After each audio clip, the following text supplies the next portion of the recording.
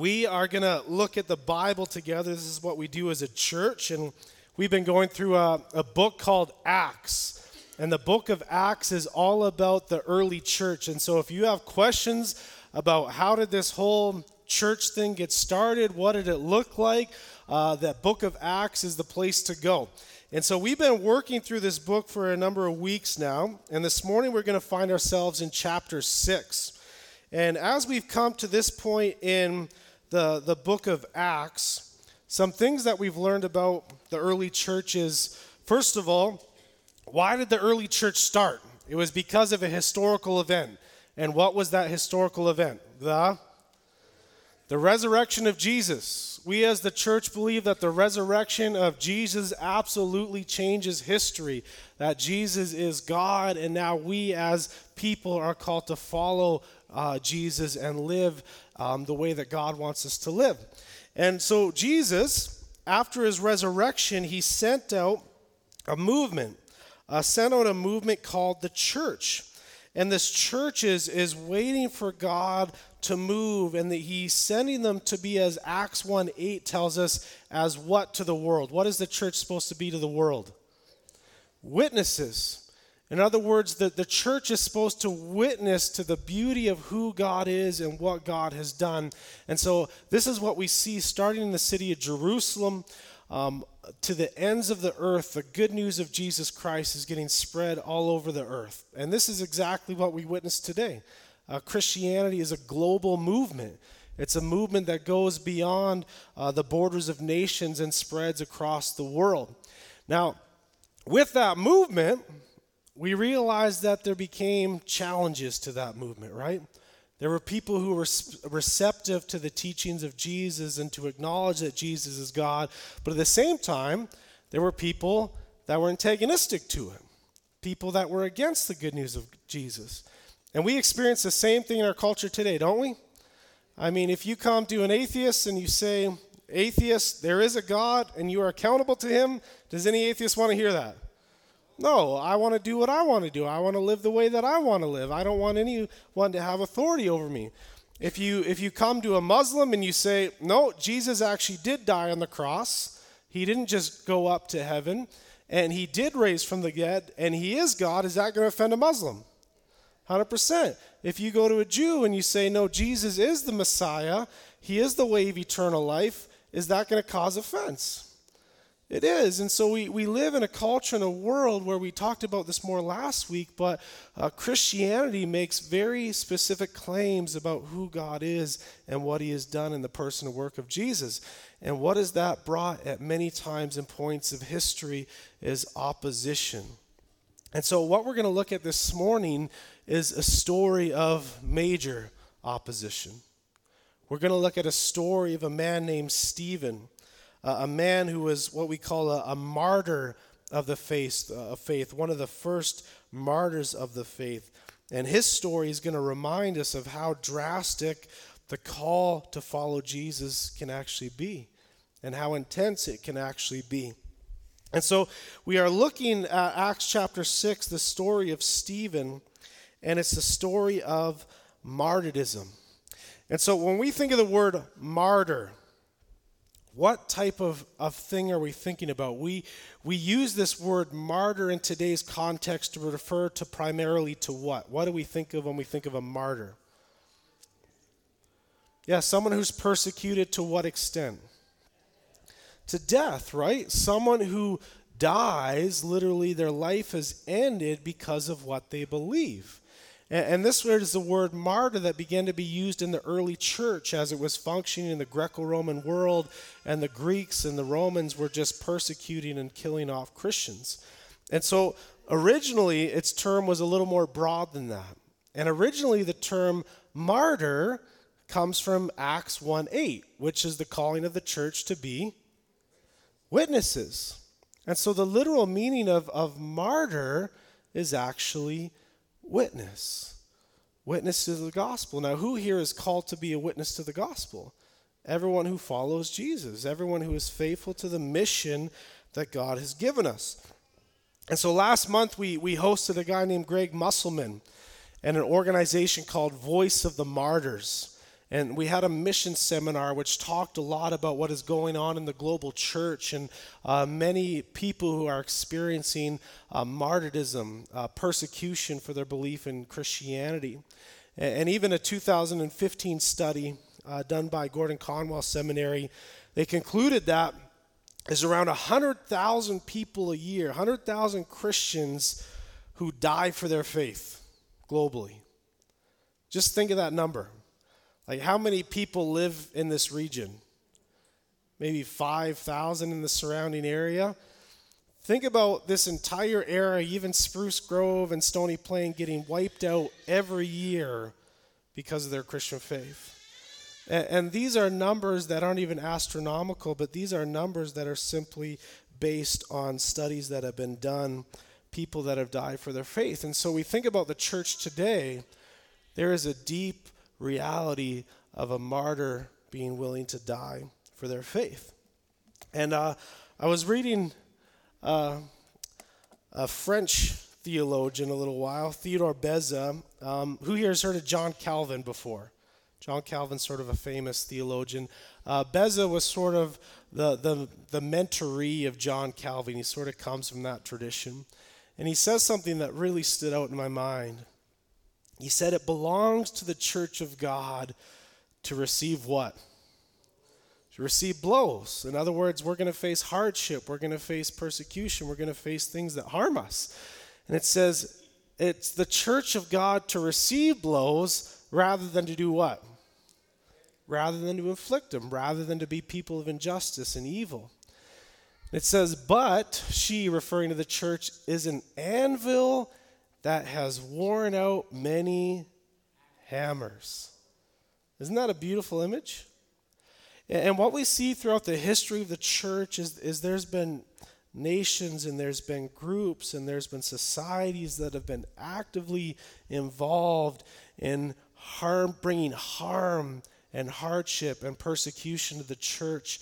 And this is what we realize that is banging over and over again against the church.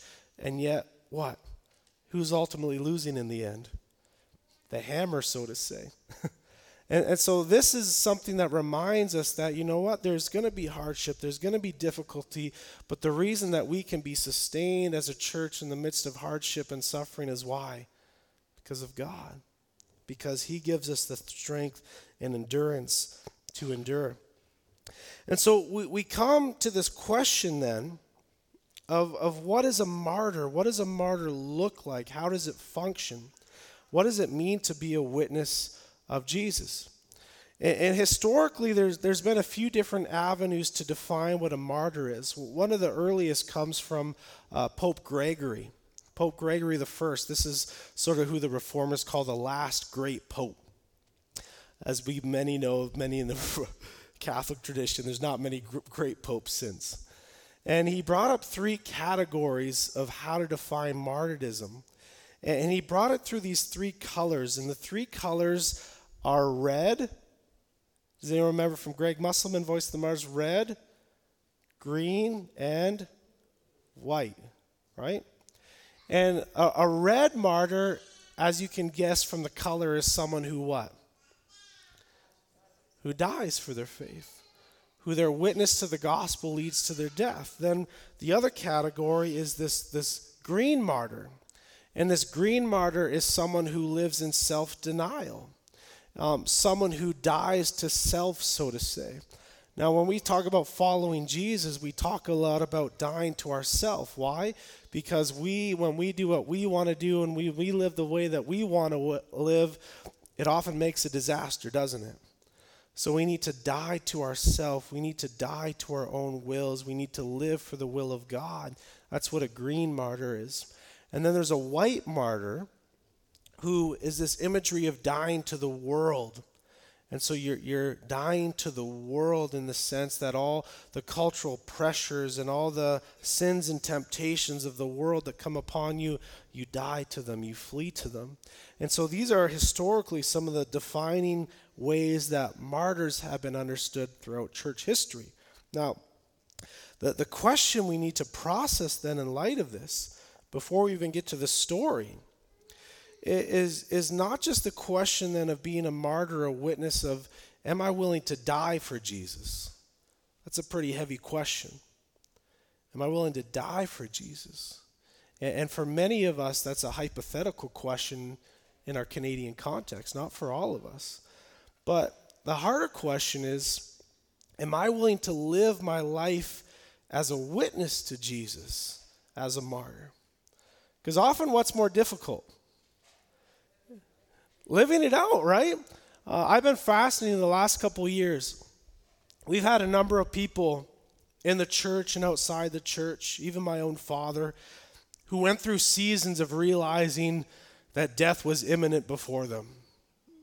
Whether it's cancer, whether it was disease, whatever it may be.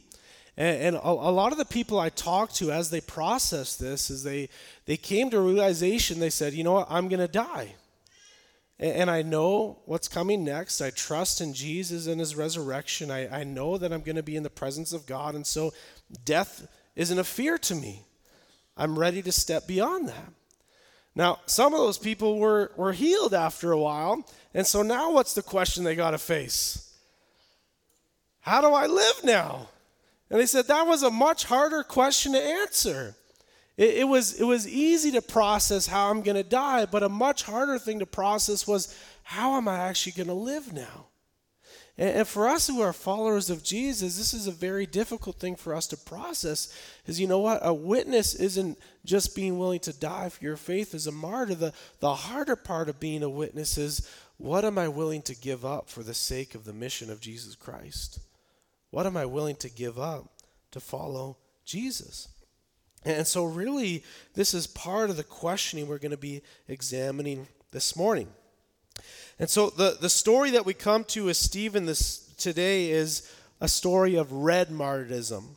And I'm going to get you guys to turn in your Bibles to Acts chapter 6, verses 8. And this is the story we're going to read. Now, I'm going to read through this story. There's quite a long explanation, and Stephen has a whole sermon in here. I'm just going to walk us through it to get an understanding of what's going on here. And so let's look at verse 8 together, and then I'll take breaks along the way. And Stephen was a person who was basically just appointed as a servant, as a deacon, to help the apostles deal with some stuff. And this is where he finds himself. Stephen, full of grace and power, was doing great wonders and signs among the people. So what's all the wonders and signs he's doing? Well, he's doing tons of evangelization. And so as he's serving tables and interacting with people, he's bringing all these Jews to faith. And so all these things are causing concern by a lot of the leadership of the city, because all these people are becoming followers of Jesus. And it says, verse 9, then some of those who belonged to the synagogue of the free man, as it was called, these probably Jews who came out of slavery, and of the Cyrenians and the Alexandrians, and those from Cilicia and Asia, rose up and disputed with Stephen. But they could not withstand the wisdom and the spirit which with he was speaking. And again, this is a fulfillment of the promise of Jesus Christ. He says, when you don't know what to say and when you don't know what to do, who's going to help you? The Holy Spirit, right? And we see this actively involved in the life of Stephen, the Holy Spirit speaking through him. Then they secretly investigated men who said, we have heard him speak blasphemous words against Moses and against God. And they stirred up the people and the elders and the scribes, and they came upon him and seized him and brought him before the council. And they set up false witnesses who said, this man never ceases to speak word against this holy place and the law. For we have heard him say that this Jesus of Nazareth will destroy this place and will change the customs that Moses delivered to us. And so what are they saying? They bring all these accusations against Stephen. And what are they saying that Stephen is making the declaration of? That the temple and the law are going to be destroyed by Jesus. Now, they use that as an accusation in a literal sense, but actually, is it true? Does Jesus come and necessarily destroy the temple and the law? In many senses, it's not true literally, but metaphorically it is. Because who does Jesus become in fulfillment of the Old Testament story? Jesus becomes what? The temple. He becomes the law. Everything has changed now. And so in gazing at him, all sat in the council saw that his face was like the face of an angel. In other words, they realized that he was innocent. In chapter 7, and so where do we go on from here? And the high priest said, "Are these things so?" And Stephen said. Now, here's where we're going to jump into an entire sermon of Stephen. And this is his massive defense against those things. And what Stephen's going to begin doing is basically explaining Jesus is the fulfillment of all these things. That the entire story of history is wrapped up around Jesus. That everything points to Jesus. And so he says this. He says, "Brothers and fathers, hear me. The God of glory appeared to our father Abraham when he was in Mesopotamia, before he lived in Haran, and said to him, 'Go out from your land and from your kindred, and go into the land that I will show you.' Then he went out from the land of the Chaldeans and lived in Haran. And after his father died, God removed him from there into this land in which you are now living. Yet he gave him no inheritance in it, not even a foot's length, but promised to give it to him as a possession and to his offsprings after him, though he had no child. And God spoke to this effect, that his offspring would be sojourners in a land belonging to others, who would enslave them and inflict them for 400 years. But I will judge the nation that they serve, said God, and after that they shall come out and worship me in this place. And he gave them a covenant of circumcision. And so Abraham became the father of Isaac and circumcised him on the 8th day. And Isaac became the father of Jacob, and Jacob of the 12 patriarchs." And so who's this story all about? This is the story of Abraham, is it not? And so why would Stephen be bringing up Abraham? Well, what's he trying to point out? He's trying to point out that Jesus is the fulfillment of the blessing that was promised to the nations of the earth through Abraham. When we look at the story of Abraham in Scripture, who is Abraham supposed to be? The father of many nations, right? And all the nations through him would be blessed. Now, did that happen? No.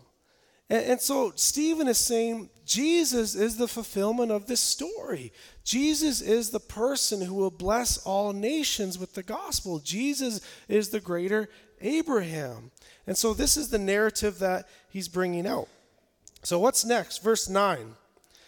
And it says, "And the patriarchs, jealous of Joseph." So whose story we're talking about now? Joseph, right?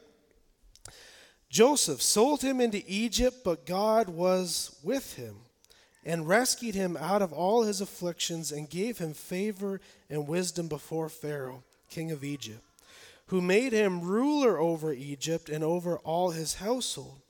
Now there came a famine throughout all Egypt and Canaan in great affliction, and our fathers could find no food. But when Jacob heard that there was no grain in Egypt, he sent out our fathers on their first visit.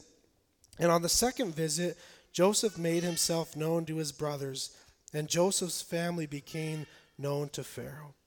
And Joseph sent and summoned Jacob his father and all kindred, 75 persons in all. And Jacob went down into Egypt, and he died, he and our fathers. And they were carried back to Shechem and laid in a tomb that Abraham had brought for a sum of silver from the sons of Hamor in Shechem. But as the time of the promise drew near, which God had granted to Abraham, the people increased and multiplied in Egypt until there arose over Egypt another king who did not know Joseph. He dealt slowly with his race." Now, here's a fascinating thing in this story. Who is the story dealing with next? With Joseph, right? Oh, there we go. Now, think about the story of Joseph. What happens to Joseph? What do his brothers do? they sell him into slavery, right? Fascinating enough, what happens with Jesus at his betrayal? He gets sold, right? By Judas, his betrayer. And so we see this rejection and betrayal in the life of Joseph and the life of Jesus, yet at the same time, what do we see in Joseph? Even though he was treated unjustly, even though all these things happen against him, where do we see Joseph at the end of the story? What position is he in? He's functioning as leadership. He's functioning in authority. He's functioning also as Savior who protected the people from famine. And so the point being brought out here by Stephen is, you know what, just as you rejected, Joseph was rejected, he ultimately brought about salvation to the family. And even though you rejected Jesus, guess what he is doing? He is bringing out salvation to the world. That is what he's bringing up. So let's keep going then. Verse 17 here. Or I'll jump a little further to verse probably 20. And it says, at this time, Moses was born. So who are we talking about now? Moses.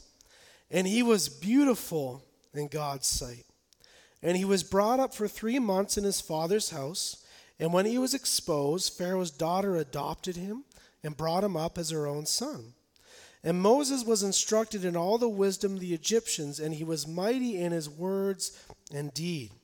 And when he was 40 years old, it came into his heart to visit his brothers and the children of Israel. And seeing one of them being wronged, he defended the oppressed man and avenged him by striking down the Egyptian.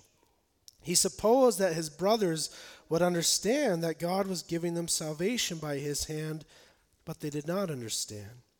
And on the following day he appeared to them as they were quarreling and tried to reconcile them, saying, men, you are brothers.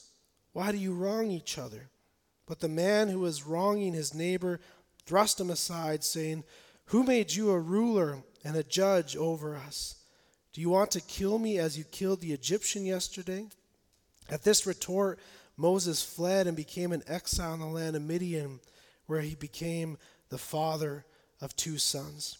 Now when 40 years had passed, an angel appeared to him in the wilderness of Mount Sinai, in a flame of fire in a bush, which represented the presence of God. Verse 31, when Moses saw it, he was amazed at the sight. And as he drew near to look, there came the voice of the Lord. I am the God of your fathers, the God of Abraham and of Isaac and of Jacob. And Moses trembled and did not dare to look. Then the Lord said to him, take off the sandals from your feet, for the place where you are standing is holy ground. I have surely seen the afflictions of my people who are in Egypt. I have heard their groaning, and I have come down to deliver them. And now come, I will send you to Egypt. This Moses whom they rejected, saying, who made you a ruler and a judge? This man God sent both as a ruler and a redeemer by the hand of the angel who appeared to him in the bush. This man led them out, performing wonders and signs in Egypt and at the Red Sea in the wilderness for 40 years. This is the Moses who said to the Israelites, God will raise you up for a prophet like me from your brothers. This is the one who was in the congregation in the wilderness with the angel who spoke to him at Mount Sinai and with our fathers. He received living oracles to give to us. Our fathers refused to obey him, but thrust him aside, and in their hearts they turned to Egypt, saying to Aaron, make for us gods who will go before us. And this Moses who led us out from the land of Egypt, we do not know what has become of him. And then they end up making a bunch of idols of golden calves. And so what's this story telling us? Let's look at the story of Moses together.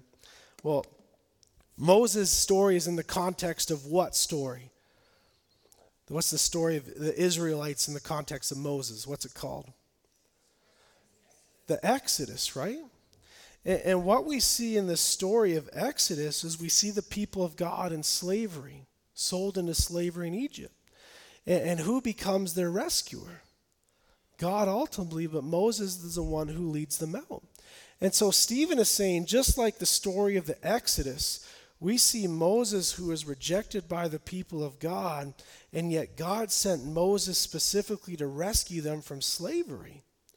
And so what Stephen is saying is, just as Moses was rejected, and yet he brought salvation, Jesus is that same person, yet for all of the world. And so Jesus brings salvation from slavery for everyone, slavery from sin. And so this is the narrative that Stephen is speaking. He's going through this entire story of the Old Testament, and what he is saying over and over again is this is all about Jesus. This is all about Jesus. All of history is pointing to Jesus. In other words, the story of Abraham is about Jesus. The patriarchs are about Jesus. The story of Israel is about Jesus. The Exodus is about Jesus. Moses is about Jesus. Joseph is about Jesus. The kings are about Jesus. The temple is about Jesus. The law is about Jesus. This is Stephen's sermon, basically saying that everything, all of your history is wrapped up in Jesus. And yet, what did the people do? This is what he says next, and this is where it gets a little offensive what Stephen is saying. He's saying, it's all about Jesus, but what? But you, what kind of people? Stiff-necked people. Now, who has ever ridden a stiff-necked horse? Can you go where you want? Do you get where you want? No, these are people who are stubborn. These are people who are caught up in their own way. These are people who will not listen when God speaks. He says, you stiff-necked people. Then he says, you are uncircumcised in heart and ears. And the way of saying that is you put on all this external religious duty, and you aren't even willing to listen to God. You want to practice religion in your own life, but you don't actually hear from God to transform you. And he says you resist the Holy Spirit, which is another way of saying you resist listening to God. Now, this is where he ties it into everything he's been preaching about. He says, you are stiff-necked, uncircumcised in heart and ears, as your fathers did, so do you.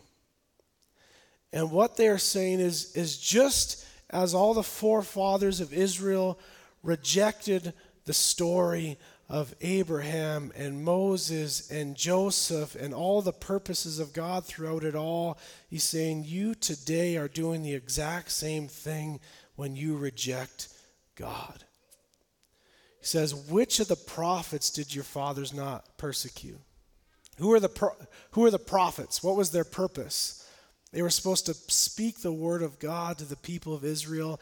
And was it a good job description to be a prophet? No.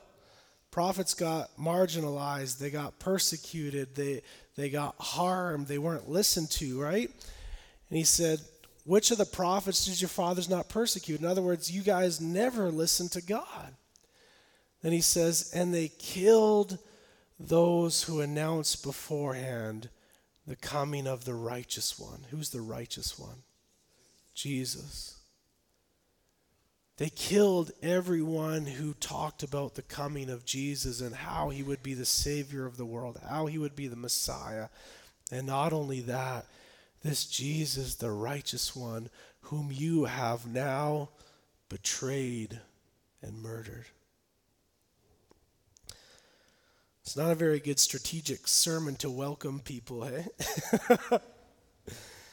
But this is Stephen's sermon. It was his last sermon that he ever preached. Why is it his last sermon? Because they did not respond well at all to this message. They realized what he was saying. And they realized that what Stephen was telling them and accusing them of is that you guys have murdered God himself. It's pretty offensive, isn't it? And so what do we see next? This is where the story gets pretty wild. This is where this discussion of martyr comes around. Verse 54 then says, now when they heard these things, they were enraged, and they ground their teeth at him. It's almost this imagery. Have you guys ever been before like a wild dog or a wolf before, and they're grinding their teeth? They're ready to attack, right? They're ready to devour. This is what's coming upon Stephen. But it says, 55, but he, full of the Holy Spirit, gazed into heaven and saw the glory of God and Jesus standing at the right hand of God. And he said, behold, I see the heavens open and the Son of Man standing at the right hand of God. Now think of this circumstance right now. Stephen is standing before a council that has absolutely just went insane, ready to murder him, ready to destroy him, ready to devour him. Now, if you're standing there, what would be your response? Probably run away, right? Probably get out of there. Probably, throw some blows and try and fight off as many as you could. But here's Stephen's response in probably one of the most dangerous, threatening moments of his life. Where does he look? He looks up. And it's this perspective that Stephen had, that, you know what, we can be overwhelmed and absolutely encapsulated by things going on around us. But Stephen says, you know what's most important at this moment? The presence of God and what God has planned for me. And he looks up to heaven. And what's fascinating, what we see in this description of Jesus, usually when we talk about Jesus in the New Testament, what is he doing beside the Father? He's usually sitting, right? And it's this imagery that Christ has accomplished his work of salvation, and now he's sitting with the Father. Now that he's went through his life, death, burial, and resurrection, he returns to the Father. His work is complete for salvation. And yet in this picture, what is Jesus doing? He's standing. And there's questions of why Jesus is standing, but I think one of the major reasons that Jesus is standing here is because he has just witnessed himself what Stephen has done. And Stephen has walked to the point of his life where he's willing to be martyred for his belief in Jesus. And I think this is almost a picture of Jesus sort of standing up and giving an applause. And standing up and waiting to welcome Stephen into his presence. And it's this beautiful description of the welcoming nature and the encouraging nature of what God has done. And so as Stephen is experiencing this, and as he's continuing his witness of who Jesus is, it says in verse 57, but they cried out with a loud voice and stopped their ears and rushed together at him. Now this is sort of a picture, I don't know, for those of us who have toddlers, right? And when toddlers don't want to be told what to do, what do? They close their ears and they begin screaming. Why? Because then you cannot communicate at all. Then they can't hear what you're telling them to do. Then they drown out all the noise of you trying to speak, and they just run around like that. And this is what we see this wild mob doing right now, is they are so caught up in not hearing what Stephen has to say. They are so offended by what Stephen is preaching about Jesus that they literally become like little children in their enraged minds and are closing their ears and screaming so they will hear nothing else, right? That's the image we have here. Then they cast him out of the city and stoned him. And the witnesses laid down their garments at the feet of a young man named Saul. And so what do we see? They see Stephen dragged out of the city and killed. Now I see this beautiful parallel as well with the story of Jesus. What happens to Jesus? He's dragged out of the city and he's killed. Now, what I find absolutely fascinating as well in this passage is that we see these witnesses laying down their garments, and what they are doing is taking off their garments, and it's almost like this imagery of a pitcher who's taking off his jacket and getting ready to throw a baseball, right? If you throw a baseball with a jacket on, you're not going to have much power. And so what are they doing? They're literally preparing themselves to stone Stephen. And where do they lay their garments down? At the feet of Saul. Isn't this interesting? Here we have a guy named Saul. We know him as the New Testament author of Paul, right? Same guy. Paul wrote a lot of the New Testament, didn't he? Paul wrote so much about Christianity in the early church.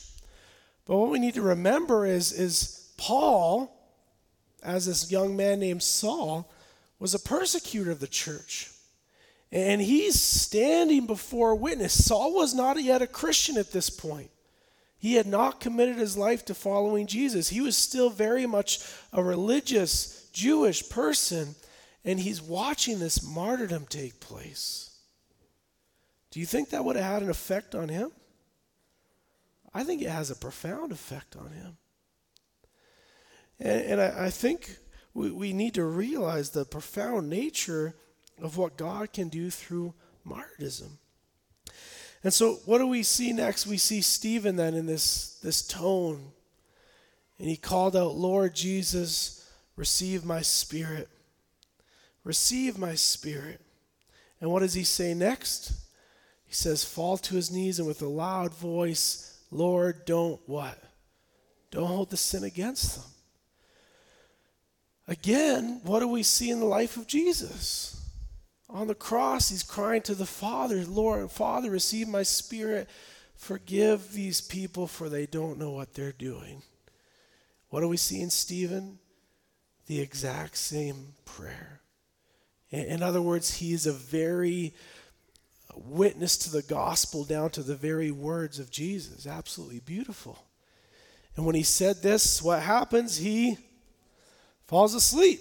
Why use that language? Why not death? Why? Because the gospel writers, Luke in writing this, know that, is this the final day of Stephen's life? No. There's a promise of resurrection. Death has no sting over him. This isn't eradication from existence. No, this is moving on to the next stage of existence in a resurrected life. That's why Stephen could face his death with such boldness, why he could face his martyrdom with such courage, because he knew the gospel.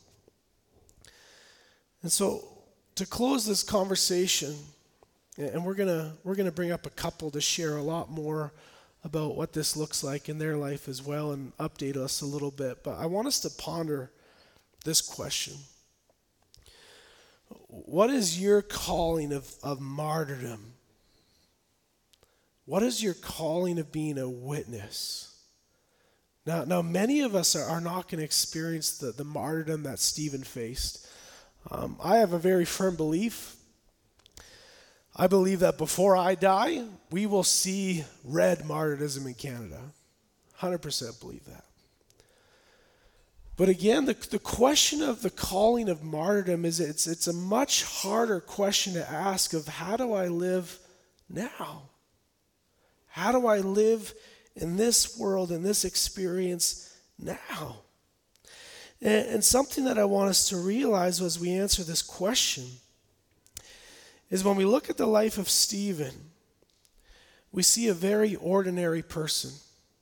Here was a man who wasn't the apostles. He wasn't involved necessarily in the devotion of the word and the preaching and the prayers that the apostles were. He was literally a man who was serving tables. He was literally what we could define almost as a waiter, so to say. He lived very ordinary life in that sense, and yet we see God do something absolutely extraordinary through his life. Amen? We see his boldness and witness changing the life of one of the most antagonistic people against the church in Paul, becoming the very first martyr of the faith. And so I want you to comprehend your life. And many of you may think of it's just ordinary, that I'm just going through the life, through the motions, nothing crazy supernatural is happening, nothing's going on that would blow any people's minds. That was very much Stephen's life up to this point. And God used him to absolutely change history. Why? Because he was a faithful witness to the gospel far before this moment came. And this moment was simply a climax to his story of being a witness. And so I don't know what you need to ponder, what you need to do to wrestle with, but each of us have this call to witnessing to the gospel. Now, for those of you in community groups, and we hope everyone will get involved in a community group, this is something that you guys are going to wrestle with in the questions that you ponder this week. I hope many of us do this as well.